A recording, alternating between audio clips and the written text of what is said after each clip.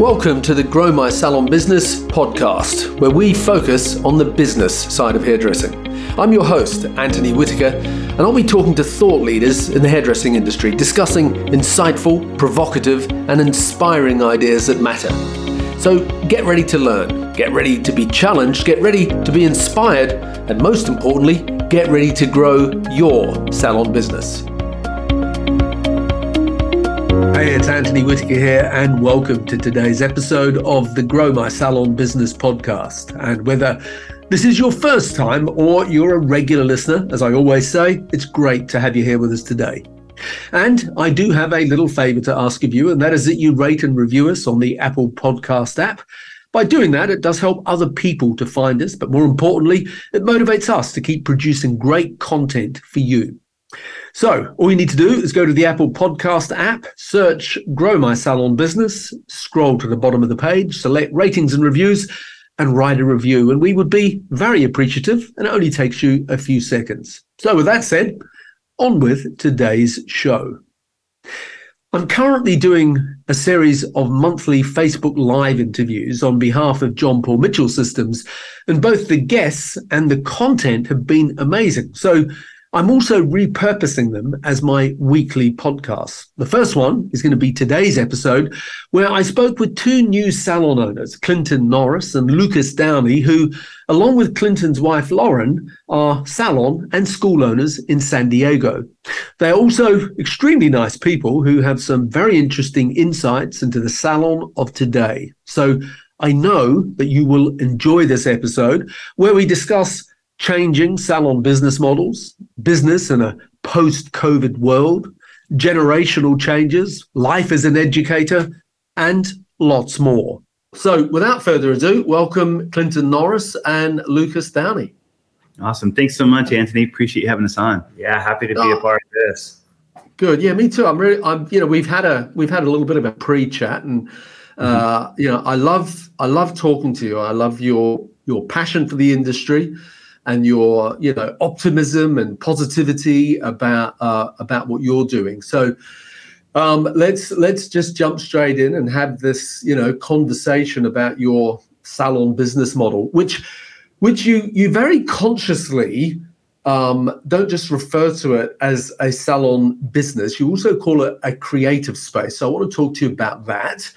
And I also, I want to talk sort of general insights about the evolution of the industry and how you see it. So let's start off with this. Your salon/creative space is based in San Diego. And I want to ask you straight off the bat, where did the name Citizen come from? Because I think it's a great name. Clinton's got to take this one. Yeah, so we actually, my wife and I, we worked as educators in a Paul Mitchell school. And so when we started having kids, we wanted to be able to give them the attention that they deserve. And we're in charge of these little souls here for a little bit. So we were thinking, what's the best way for us to be able to be as involved in their lives as possible, but still be able to support them? So we decided to get a Sola space. And it was just her and I, and we kind of rented it out to a couple girls. And we wanted it to be something where it wasn't just us. We'd heard a long time ago that if you want to go really far, go with other people. And so how do we get everybody involved in the process of what we're doing? And we thought, it'd be cool if they were almost like citizens. Like everybody in there had a piece and a say and an opinion about the place, because previously in salons that we'd worked at, it was more top down, This is how we do things. This is what we do. This is when we do it. This is how we shampoo. This is how we drape people. These are clips that we use. And so we were thinking, we want people to be individuals in there. We want them to be citizens and to have an opinion and a quote unquote vote, on what we do. And so Citizen just seemed so perfect for what we wanted to do. And then our clientele as well. I think surveys have such an impact on the way people could or should do business. So in my opinion, we wanted their opinion to be involved. We're not taking surveys from our clients just yet, and maybe that's something you could give us advice on. But we want them to be as involved as we are in the process of creating our culture and our space and the energy that we have there. Okay, cool. Great answer. the idea of space, calling it citizen salon and creative space. Mm-hmm. What else goes on there? I mean, obviously, it's fundamentally a hairdressing salon, but Lucas, what are some of the sort of things that go on in that creative space other than doing hair? So what's kind of cool is even on the outside of the building, we've said citizen salon and creative space. And, we've hosted events that include like open houses. So we do a community event. We can invite local businesses, mm-hmm. clients, their families, things like that. So we can create this little hub in the community, hosting the open house. We had haircut demonstrations. We had a local person that does like charcuterie boards. She set something up. We have, local artists bring their, the things that they create, like earrings and pottery mm-hmm. and candles, plants. And things like that, plants. Mm-hmm. So for us, we want this space to be used by anyone and everyone. We've had people rent it out for photo shoots. We've had people rent it mm-hmm. out and do like a big social event and dinner thing. Mm-hmm. And we're lucky enough to actually have a creative space inside the creative space, which is where we are now. Yeah. So we've got this little Russian doll effect, and we try and maximize the space and use it for as many things as possible. And we've got a lot of education on the calendar as far as hosting educators through our distributor, things like that, so that we can invite local salons and still push the idea of community over competition. Yeah. Yeah. When you, because I've seen a couple of other people, not a lot, do that to start to incorporate, other product that's not hairdressing. So sometimes jewelry or items of clothing or whatever. And sometimes people get it horribly wrong. And it looks like the, proverbial flea market, so to speak. What are some tips that you've got around getting that right so that you're sort of curating, a collection of stuff that looks like it belongs and reflects who you are as a brand and what you're all about? That's such a great question because, like you said, we don't want it to look like a flea market where you come here and you could, you could pay a barista to get some coffee, and then you could also get a dress. And then you could also, you know what I mean? Like we don't get a haircut. You also get a haircut while you're here, and we wanted it to have a focus, but then also be able to support the people that support us. So for instance, things like earrings, or, we have there's a clip company, things like that support the beauty industry, I think is important instead of maybe supporting a fashion industry. It's very difficult, I think, to curate a specific area of your salon space. Yeah, that doesn't look like it's a space within a space within a space, and there's like a bunch of different things going on. You kind of get this you wander around and don't know where you're at. So we want it to be focused on hair, but then the things that we have in the salon support that. So earrings supporting a lot of people, if they cut their hair really short, they're like, oh my gosh, I feel like I lost all my femininity. So there's some earrings that'll help out with that. Or if their hair's getting long and they're growing it out, here's what we can do in the process. We'll teach you how to twist it up. Here's some amazing clips that you can use. So everything supports the hair piece of what we have going on in the salon instead of, kids' clothes and all these other things that you could be selling, or purses or something. So we want everything to be in here to support our hair industry portion. I think in addition to that too, talking about support is 99% of the things we carry that are not directly hair related are all local. Yeah. So we try and support the local community as much as they're going to support us. So carrying candles that are locally made in the area, clay earrings made by an artist that's local, lives down the street. So that's important to us because, as much as we want people to support our small business, we're going to turn it around and support theirs too. Yeah. And do you treat that as a sort of an ongoing thing, or do you sort of, do it more as like a pop-up, that this month we're featuring candles by a local candle maker, or this month we're featuring earrings by a local jewelry designer? Is it sort of a pop-up thing or an ongoing thing, or is this still sort of in a state of, evolving? Yeah, I think we have it as there's a stationary area that's dedicated to the support materials for the hairpiece that we do, but those things do rotate in and out. There's some things that we'll add to it. We have some lip glosses right now just because it is like some chapstick stuff because it is summertime and we are 3 blocks from the ocean. And so a lot of people are spending their days like out on the beach. And so that's one of the other things that we can do to support it during this season. So sometimes it's seasonal. We'll adjust some things here and there, but there are some stationary things that we do keep, like clips and stuff like that, that will support them styling their hair in the future when they leave. Yeah, cool. Okay. All right. Let's talk about the hairdressing side of it. What is the business model that you've got? How do you are they employees? Is it rental? Do you have a hybrid of the two? What's going on from that perspective? This is a funny one because as we talked about it in our pre-call, we're trying to bridge a gap, So we at Citizen Salon and Creative Space, everybody is self-employed, so they're all technically booth rental. But what we've really focused on trying to maintain is that culture and that community in our space. So we do operate just like a commission salon as far as like teamwork and certain things we provide for the team, but they are responsible for, their back bar, sundries, things like that, like color and developer and whatnot, and their weekly rental. But we try and still maintain that sense of community and support in the sense that, everybody works as a team. We do education together. So that helps us kind of control, for lack of a better word, control or encourage to maintain the environment we have. So we don't get the bizarre flea market salon that you sometimes see with the booth rent model, but we're able to kind of create this team atmosphere while still having a booth rental. So they get the benefits of, not all of, but a lot of benefits that you would see in a commission salon, but the freedom of a booth rent.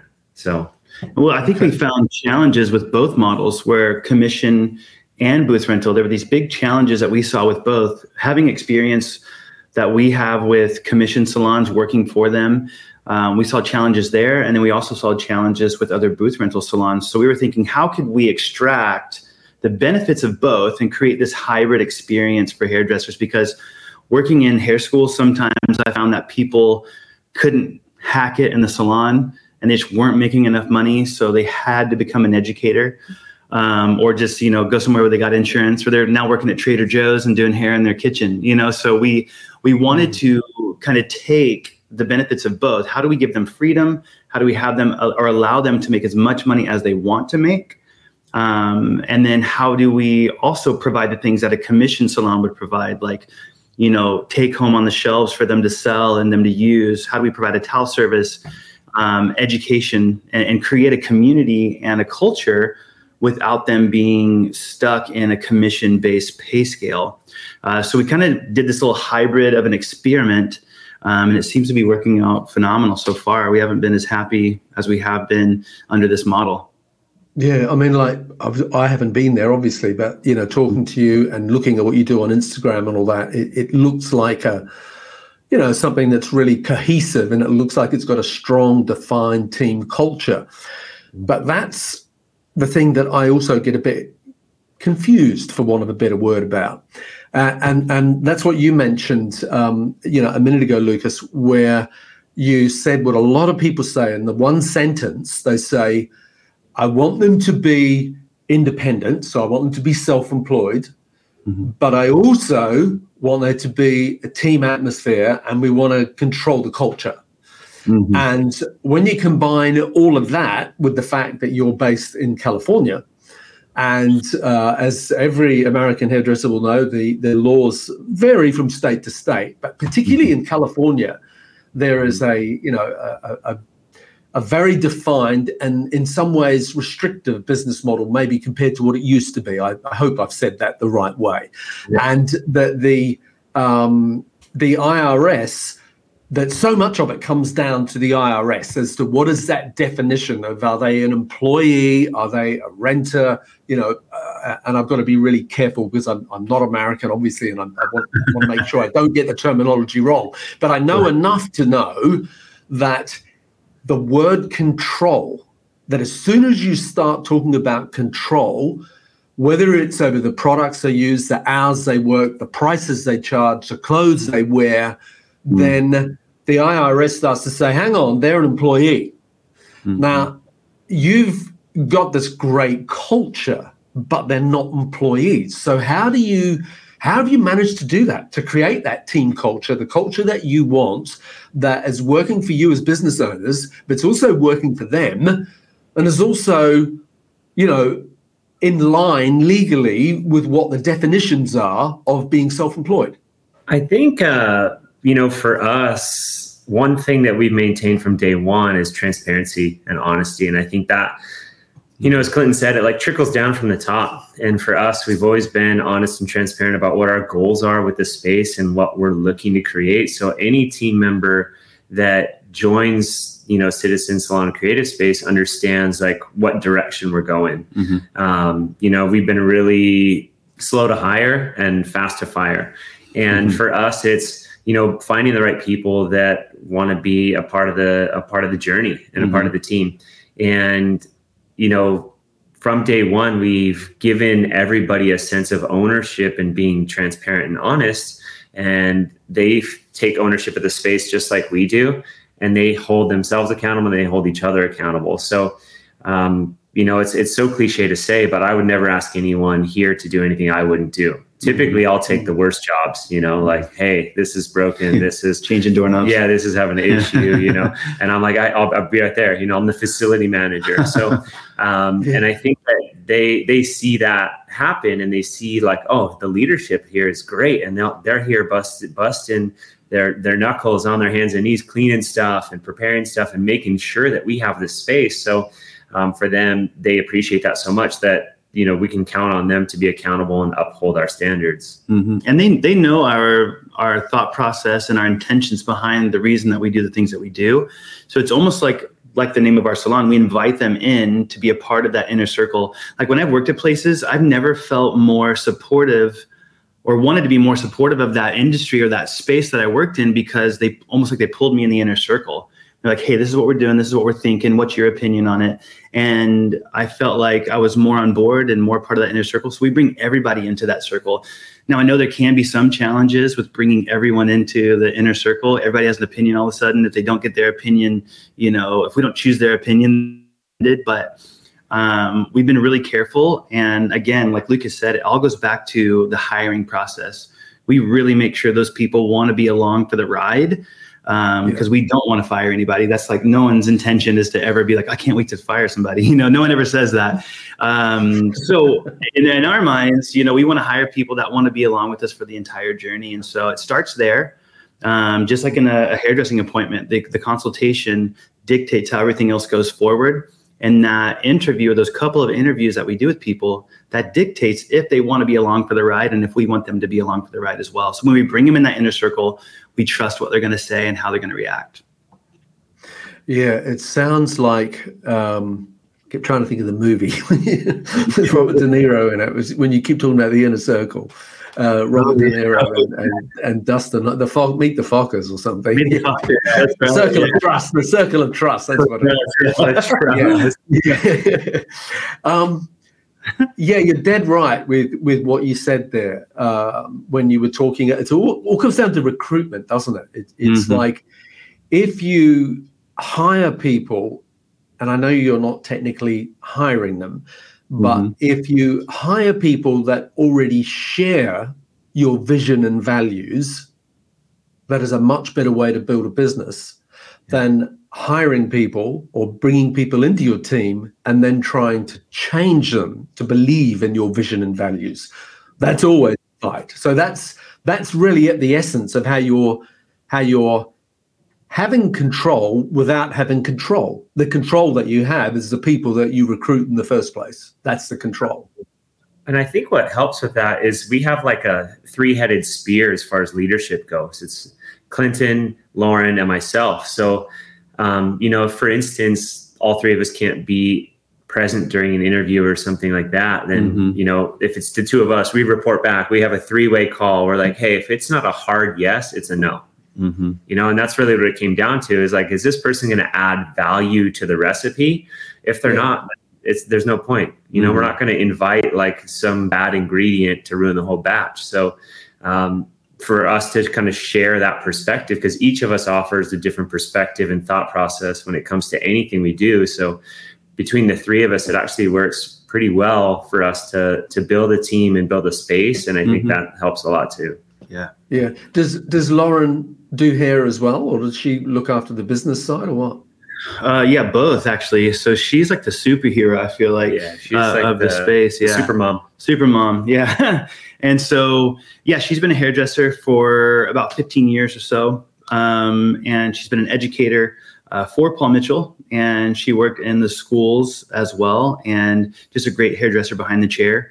She's one of those hairdressers that I believe is like a true hairdresser. She does a little bit of everything. There's nothing that's outside of her comfort zone. And it's pretty inspiring because she's so good at, creating a clientele that she wants. She's really, it's easy for her to say no to some things that she doesn't actually want to do because she is so full and so far booked. So it allows her to do the hair she wants to do. So she's happy when she's doing hair. And then she loves the business. I mean, the three-headed spear that, like Lucas was talking about, she loves her space and her role. I love my space and my role, and so does Lucas. And it helps because it's hard to replicate, you know what I mean? To like take what we have and then say, here's what you should do.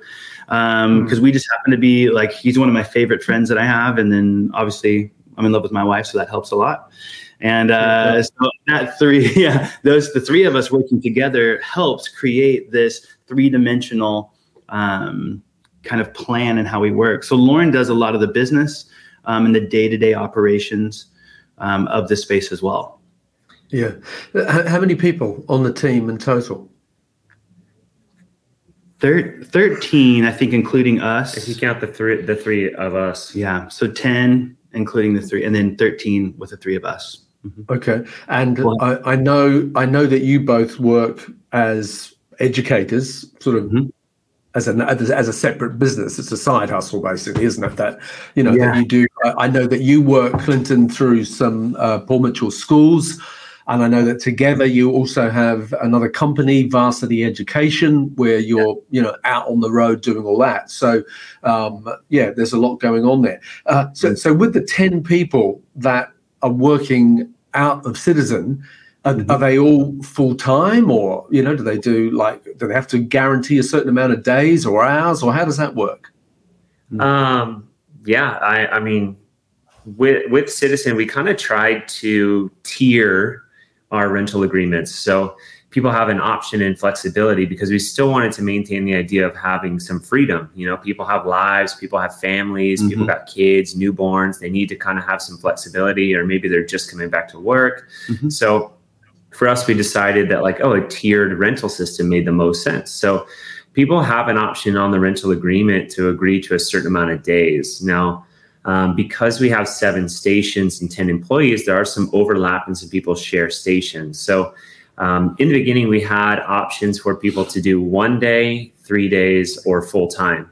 If they went full time, that means they could work up to 6 days a week. But being a full-time renter, they paid the full-time weekly rental rate. That would give them their own station all the time. And a bit of freedom with their schedule. They could work up to 6 days. If you went 1 day or 3 days, then you would share a station. And when you weren't working, someone else would use it. So we're trying to maximize the real estate at that point. And so we've had stylists start with 1 day, add another day, go to 3 days, go from 3 days to full time. So there is options to kind of make adjustments based on your rental agreement and how busy you are. Because some people want to start with 1 day, fill that up, add another day, fill that up, and so on. So for us, it made sense to kind of have that option, because as a new hairdresser, I know I've gone through the experience of going through commission, booth rent, things like that. There's no way I could have done booth rent fresh out of school. I just wouldn't have been able to make the money to pay it weekly. Yeah. So it made sense for me to start my career in a commission salon, and then now I work booth rent. But we wanted to have the option because a lot of hairdressers are coming out of school and looking at Sola suites and things like that. We're like, well, why don't you just come, hang out at our space and do the same thing? So we wanted to have that opportunity for them too. Yeah. Have you got any assistants, any trainees in the mix? We did so Lauren, since she was so busy, and she was trying to maybe utilize some of her knowledge and experience to help grow another individual. There's been one girl so far, and she kind of just graduated from her assistant position, which Lauren was kind of sad about. That's always the trouble with assistants, is you love them while you have them, and they're not assistants forever. Yeah, they're not assistants forever. She's now one of our part-time stylists as well. So it was a great integration into, the family for her to assist, see how Lauren does things, and be able to build her clientele beside her on some of those days that she wasn't assisting. So we had this little hybrid experiment, I guess, where she assisted a couple days and then she took clients a couple days. So that way, whatever she learned assisting, she could then apply that same week. Instead of doing it for a year, which I think that's what we did. Yeah. We assisted for an entire year, just watching someone else be really good at hair. Here's a foil. Here's a foil. Here's another one. You know what I mean? And so learning that was great, but at the same time, this is immediate. 2 days she assists, 2 days she's working in the salon, so there's a quick skill transfer from day to day. And I think we've toyed around with the idea of an assistant program, based on how busy the salon gets, because if it keeps going the way it's going, there's going to be a certain point where the salon needs an assistant. Yeah. So we've been actually talking about and having conversations on what that would look like and how we could do that the citizen way. Haven't really figured it out yet or found the need for it yet, but it is definitely on the horizon, I think. Yeah.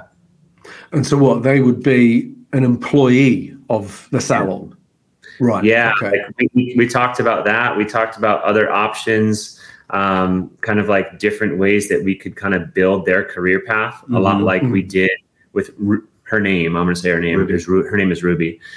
Ruby had a bit of overlap with assistant and stylist. So she kind of made that transition really smooth, and that worked really well. So we're trying to figure out how we could build that into like a solidified kind of program or a career path for people that want to start that way.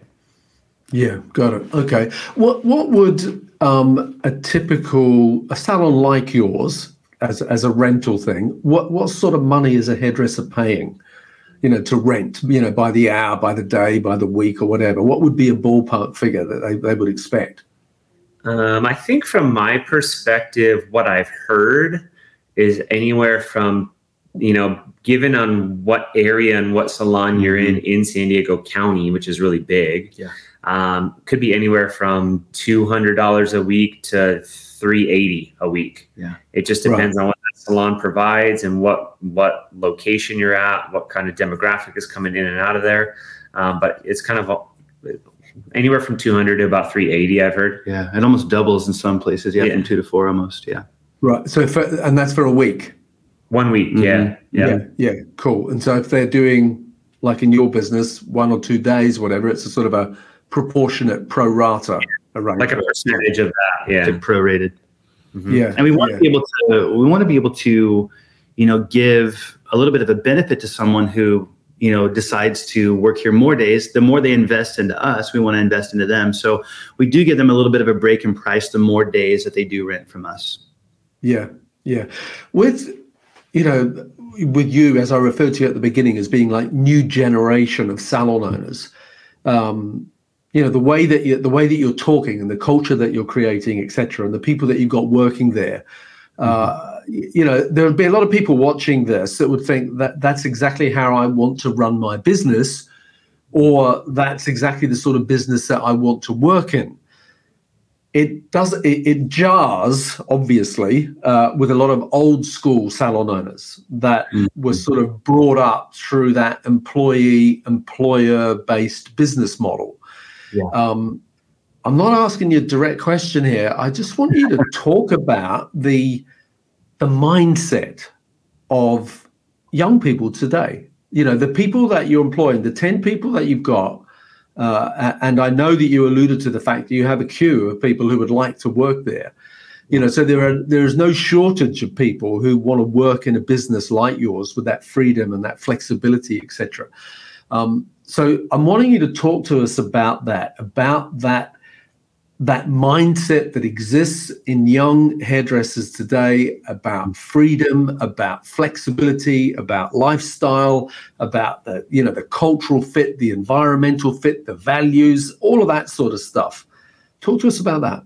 Well, I think new generation, and even us, I think that, after pandemic, that had like a good amount of things to do with things. It kind of shifted people's minds to realize, man, I don't have to go into a business and clock in every day. We realized some things we're being able to do by remote. People could work from home more so than we ever thought they could. There were a bunch of shifts that way, a bunch of shifts in priorities, a bunch of shifts internally within their family and things like that. So I think a lot of people are asking now, moving forward, what's in it for me? And in a good way. And I don't mean like in a selfish, prideful, like I deserve all these things, what's in it for me? But they're looking at things with an analytical mind. Like if I do this, if I commit to this, what's going to be in it for me? And I think that, as I think we are maybe young souls, I'm a little older than Lucas. When I say a little bit, I mean a lot, but we have like a little bit of a young soul to us where I think we fit in more with a younger generation than we do with maybe our peers as far as our age.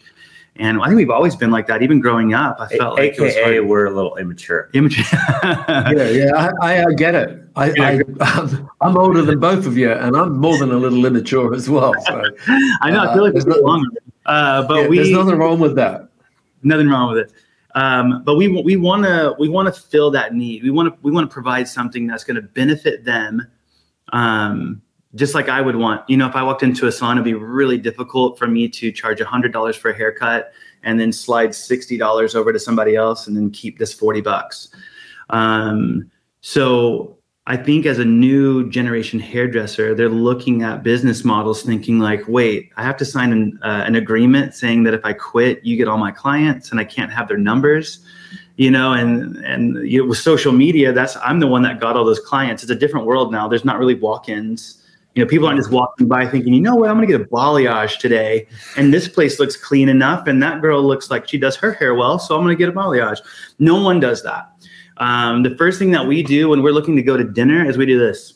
We start scrolling and finding out reviews, on our phones. Or look at the menu. Yeah, you can look at the menu online. There's no way, people don't really hand out menus anymore. There's a QR code. So things have evolved and they're different these days. So we have to think about the walk-in model doesn't work as well as it used to.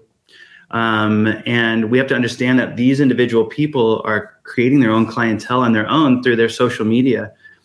So we have to understand, and we have to have a good boots on the ground understanding that Amber or whoever works at our salon has made reels on her Instagram. She's taken these photos. She's downloaded some apps to help, edit some photos. And she's done all of this work on her own when she's quote unquote clocked out and at home. And so we need to understand that they worked really hard to bring those people in. And it's almost like we want to partner and collaborate with those people. And I think those people want that as well. They want to have a say and they want to have an input.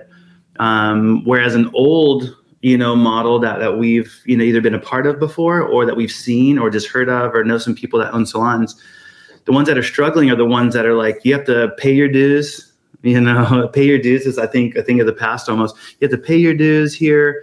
You have to prove to me that you want this, and then we'll give you a job. Whereas now people can do that on their own, and they have a lot of proving up front to do, before they get hired. So I think a new generation of hairdressers looking at a salon saying, what's in it for me? And they're more about the educators now, more so than they used to be about the entertainers.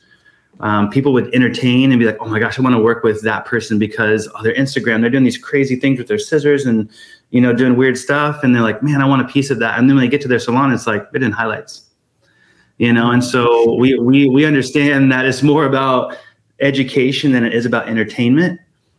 Because we have that boots on the ground. We take clients, we use our Instagram to book people, and we have solid days that we book. And so I think working alongside them instead of being in an office in the back, crunching numbers and making decisions, we're the ones that are like, man, this doorknob is kind of hard to open. We should change this doorknob.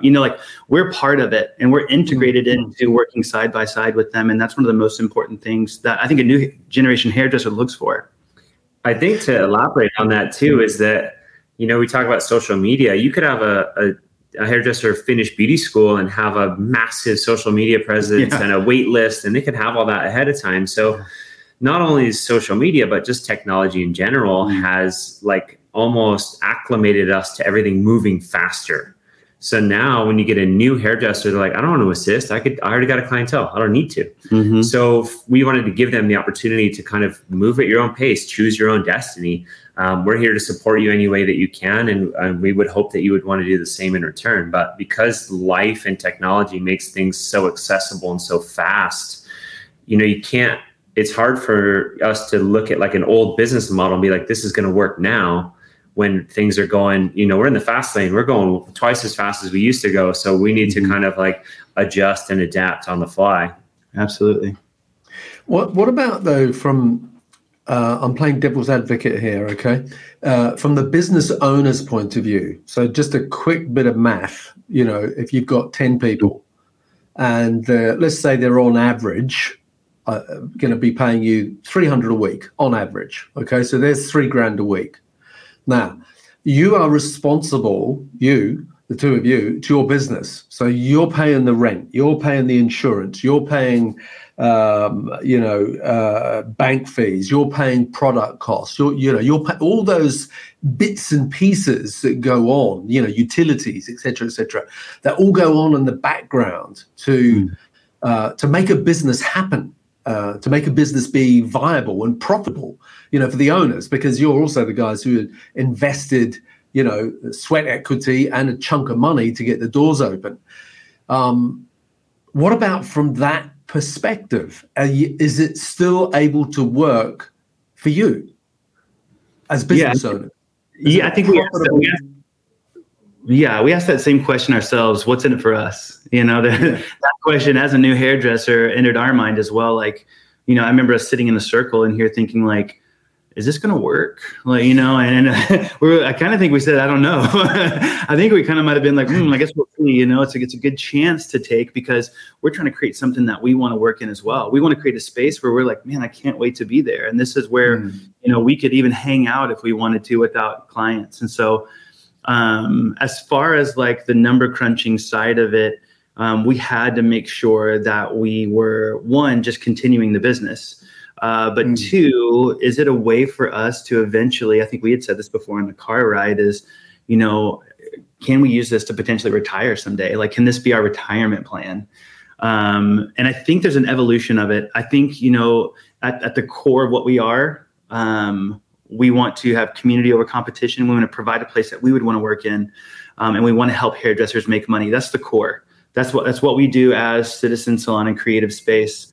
And then on top of that, is it a viable business to continue? We have some lucky situations. We happen to be on the Coast Highway in one of the most beautiful cities in the US. And then we're 3 blocks from the ocean.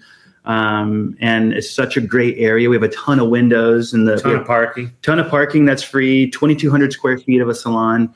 And so our rent was actually lower, and I hope our landlord isn't watching this, but we'll block them from this. Well, we're not going to tell them about it. But we have a really low rental, for our lease, and we actually, it's that low. We're going to sign it. Can we sign? How long can we sign a lease for? And so you want to sell it? Yeah, we want to sell it. Yeah. So we signed a 5-year lease when we got the place because we wanted to lock that price in for as long as we could.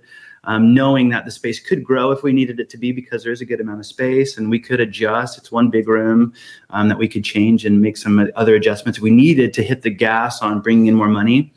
One of the other things that helps us out as well is our products that are on the shelves that we sell. We have an agreement where, normally, I think when we work in the salon, we would get a percentage. But since we provide them free education, towel service, or we're the towel service, we provide towels, washer and dryer, educate, all these things that we provide them, mentorship, that they know that all the stuff that they sell from products goes back into the business to help creating a unique space, because we have a lot of hairdressers that have worked down the street at amazing salons that we've driven by and we're like, man, that place looks awesome in there, we've had people come from those places being like, man, it's beautiful, but I made half the money that I make now, same clientele. And That's where, sorry to jump in there. It's when you talk about the numbers and you were saying, can this work? Yeah. Well, I believe it can work. I believe, that culturally, the sense of community, all that sort of stuff can work if you are charging enough. If you are charging enough as rent, because I dare say for the 10 people that are working there in any type of business model like that, if they're doing $3,000 a week behind the chair and they're only paying $300 a week for rent, well, they're walking out the door with an enormous smile on their face. Do you know what I mean? Because they're doing really well without any of the risk out of it. So I think it can work. I can work for both. And that's the ideal thing that you want to aim for.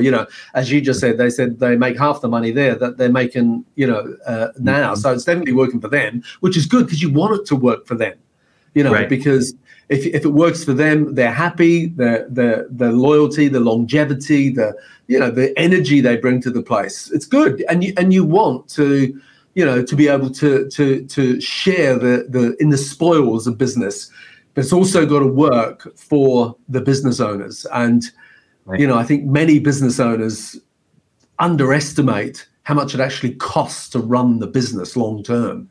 And I'm sure you've had some experiences like that with, Well, we by no means, we don't have it figured out. Like we took over and renovated this space in the middle of a lockdown pandemic in California. So we didn't know what we were doing, just throwing money and seeing what stuck. And we haven't, open, close. We're like, how are we going to pay our rent? Yeah.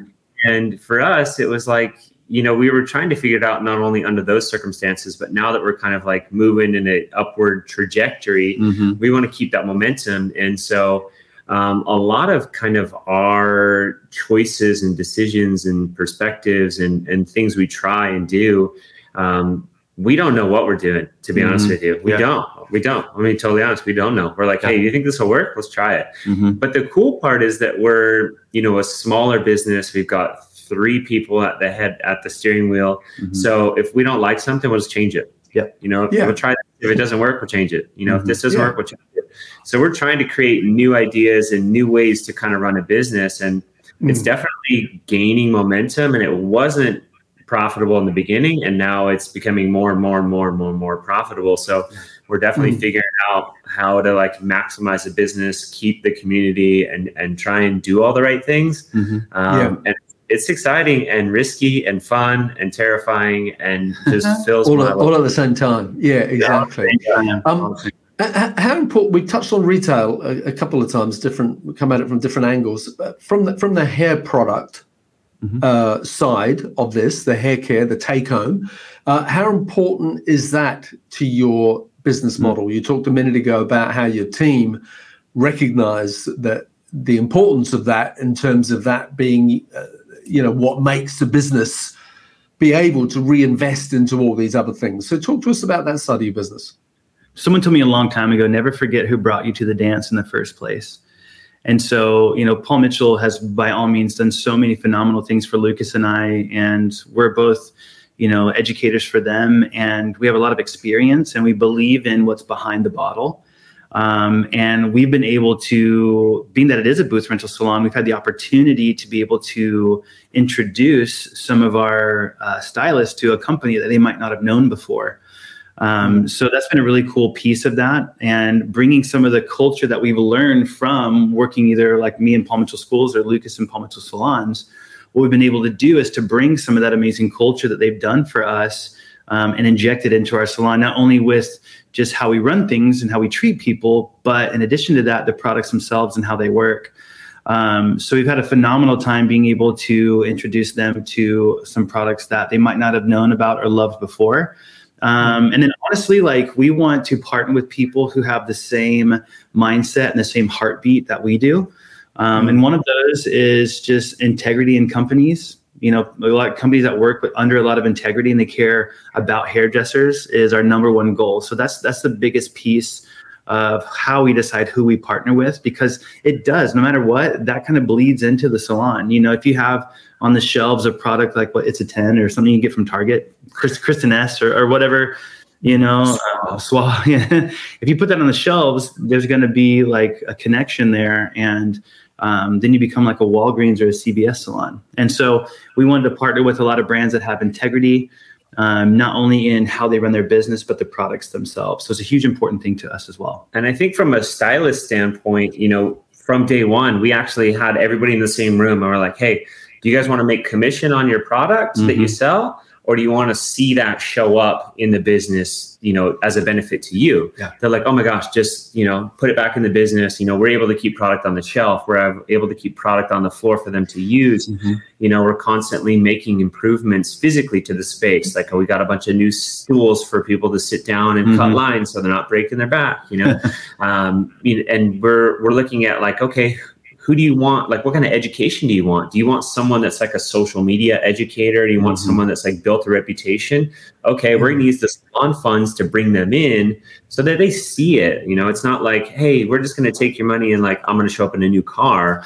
No, like they see it physically show up other ways in the space. And I think for them, they're like, oh my gosh, this is great. Like, if I sell a lot of product, that's what allows us to keep your rent fairly affordable. That's what allows us to do these things that are a benefit to you. So we'll give and take. Yeah, it's a little trade-off. Like, hey, you know what? If we kind of hit these benchmarks, then, we're going to, get something, I don't know. We're going to take a trip. We're going to do a team building thing, so they see it physically show up and it doesn't just disappear. And I think for us, it's been, like I said from the beginning, it's been being transparent. Like, hey, you know what? If this is the case, we can give you your commission, but if you want to kind of, donate it, I guess, or allow it to go to the salon, you're going to see it physically show up.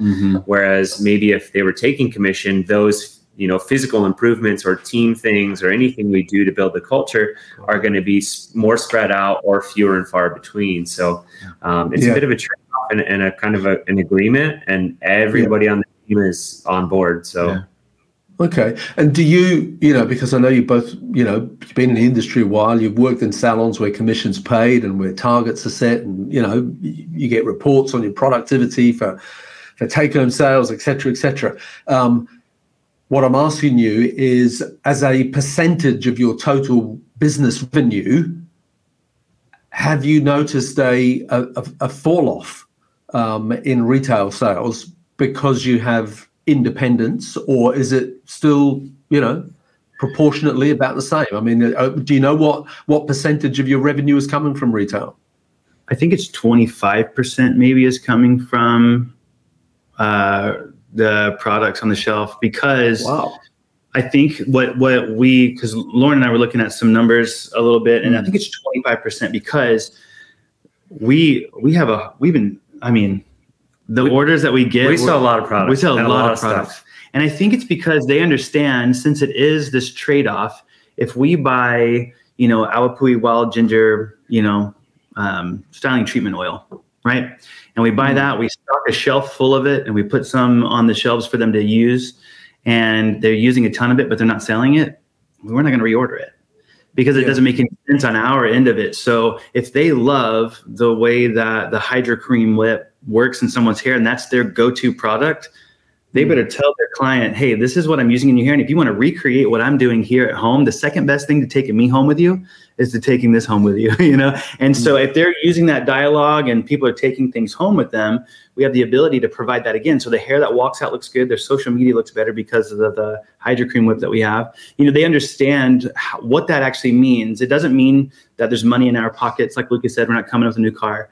It means that their Instagram looks better, that their clients are going to be a little bit more faithful to coming back to them. And they're going to be able to use the products they want to use because they are selling it. And so I think it's kind of by doing that, they can take some ownership. So we've kind of flipped the script from a commission model where we turn an expectation into an opportunity. It's like they're selling it, they're doing it, and actually from what I've seen, it's actually caused us to actually sell more product, weirdly enough. Well, it's not like it's really interesting. They don't get like this. We don't get this thing where we pull them in the back and say, hey, Stacy, it looks like you haven't been selling anything lately. And they're like, oh my God, or whatever. There's no excuses. They physically see the repercussion of it on the shelf. There's an empty shelf right there. It's like, well, that's because of me. There's a physical representation instead of a report card. You're down, 10%, this, and they're like, so what, so it changes it. No one ever, when I went to the back of a salon and someone said, you haven't sold anything in a week, I'd have been like, okay. Well, yeah, it's interesting this, because I know you said, I think, okay, so I'm saying if 25% of your revenue is coming from retail sales, that is very, very high. Yeah. When you're comparing it to other salons, it's like, when I say very, very high, it's more than double what most salons would be doing. Yeah. So that either means that you're doing a shed load of retail, or it means that you're not generating that much money from rent. From the 75%.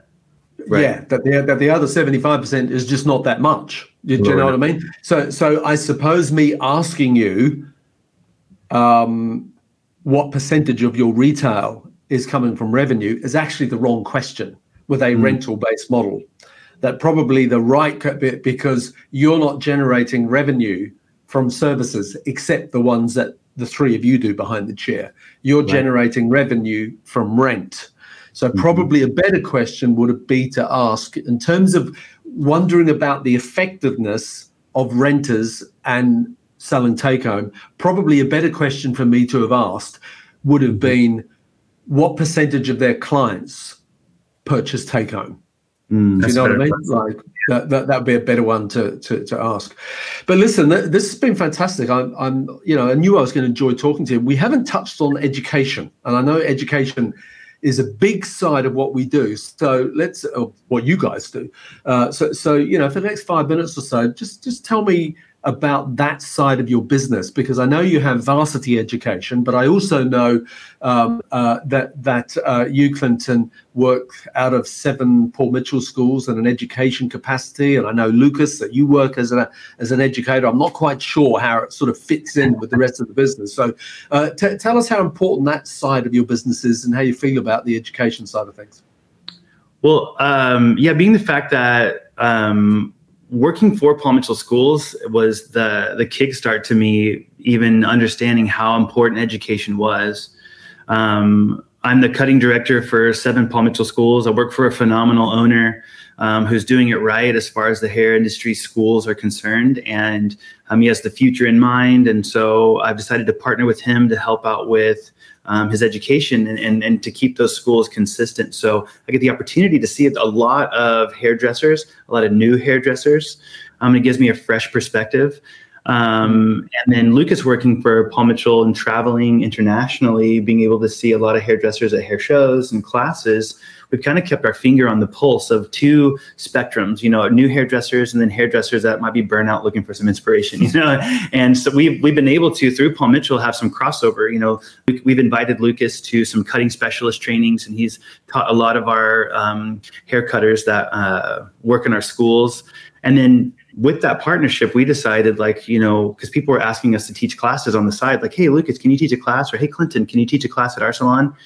And we didn't know it too, like you said, how that fit in with our relationship with Paul Mitchell. And so having some conversations with them, they were like, we want to support you. We want to hire you. We've done some things for Paul Mitchell as a unit. And so how that fits into our salon space is we've just taken what we've learned from traveling to all these salons. Like I just went to Pittsburgh. I know you were in Ohio, and we get to see how these salons work. We get to find out what's working, what's not working, and we can extract those lessons and be able to apply them here. But in addition to that, we get all this experience from teaching these hairdressers. What are they missing? What do they need to know? What's incredibly common in a day-to-day aspect of their clientele? And then we can adjust and take those little pieces and then apply them to our stylists here. So I think just experience-wise, we get a lot of teaching under our belt. So when we do have classes here, they see that they're working for 3 people that they could go to for color education, cutting education, business education. And I think it helps the person that decides to partner with us. Yeah, and I think from a citizen standpoint, we always build our education calendar while the team is all present. Yeah. We ask everybody, what do you guys want to see? hey, for July's education class, what do you guys want? For August, September, what do you guys want to see? So sometimes they're like, hey, we want to do like vivid colors, or we want hair cutting, or we want product knowledge, or we want taxes, or we want like a content day where we can take new headshots and do a model. So we leave it up to the team. And as a group, we lay it out and we're like, okay, here's what's going on for the next quarter. Next time we do a little team touch base, we'll map out the rest of it. So it's consistent every month. We've got something going on. And sometimes it's education, sometimes it's content, sometimes it's product knowledge, sometimes it's doing some team building. So we kind of mix it up and we keep the team happy with what they want. We give them what they want. Or try our best. If it's something we can't do, like say they want a product knowledge class, we'll bring in an educator from the brand or from the distributor to come in. If it's hair cutting, we'll do it. Or if it's maybe it's a hands-on haircutting class and we bring in someone else. So we make sure that they have a variety of education exposure as it relates to our team here. Just one last question, Clinton, for you with the fact that you're so in touch with beauty school, graduates. What do you see in Gen Z, new graduates? What do you see in terms of their perception of the industry and the opportunity? And are they realistic? Are they? I mean, I hate that expression. You got to pay your dues. That's just the wrong expression. But there's also, you two are great at doing hair. You weren't great at doing hair the day you came out of beauty school. Neither were I. But young 20-year-olds today, they've been brought up in a world of instant gratification and Instagram, etc. And I often wonder about that. I'm not going to say you have to pay your dues. I'm just going to say, listen, it takes time to develop the skills, the knowledge, the wherewithal to be able to do this. And when you can do this, that's when you start earning proportionately. So what's your comment on that with what you see in young people today? I think there is this weird dichotomy of they understand the reality of it.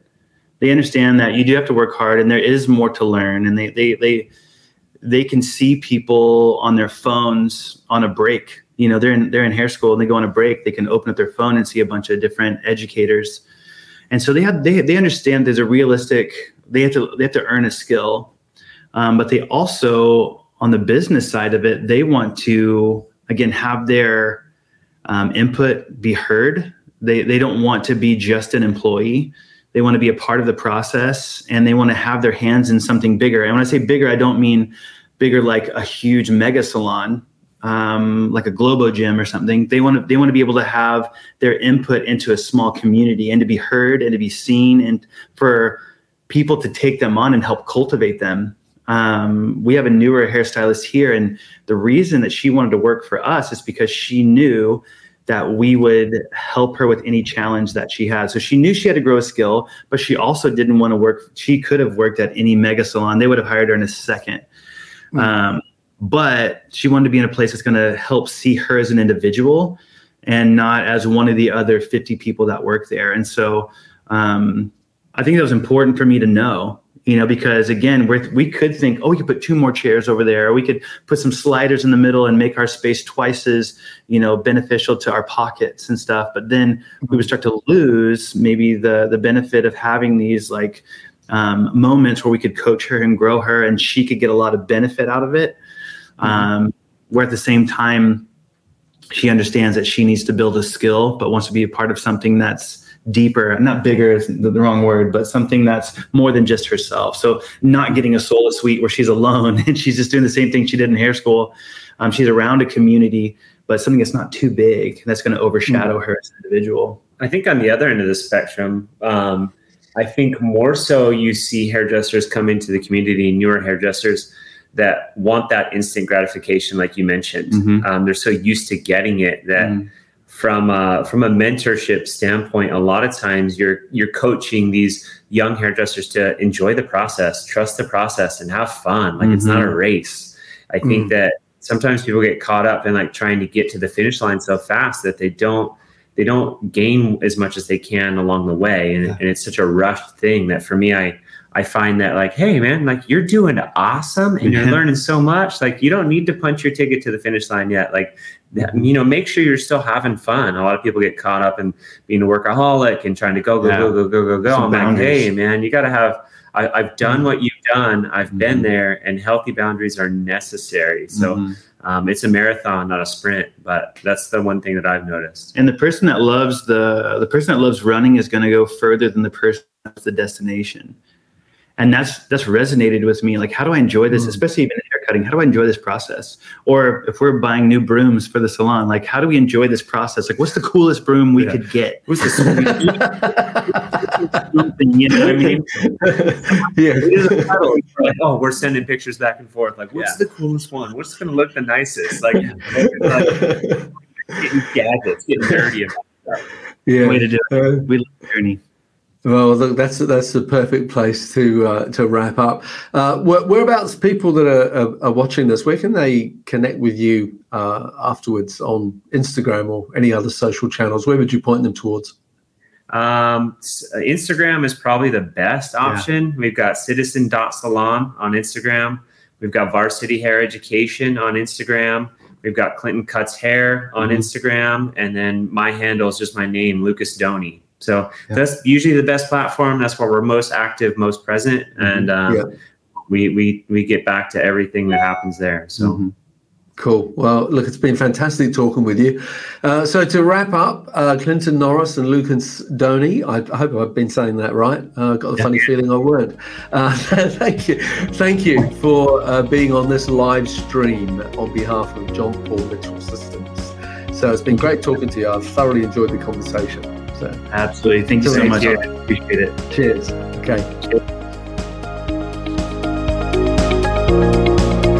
Thank you for listening to today's podcast. If you'd like to connect with us, you'll find us at growmysalonbusiness.com or on Facebook and Instagram at growmysalonbusiness.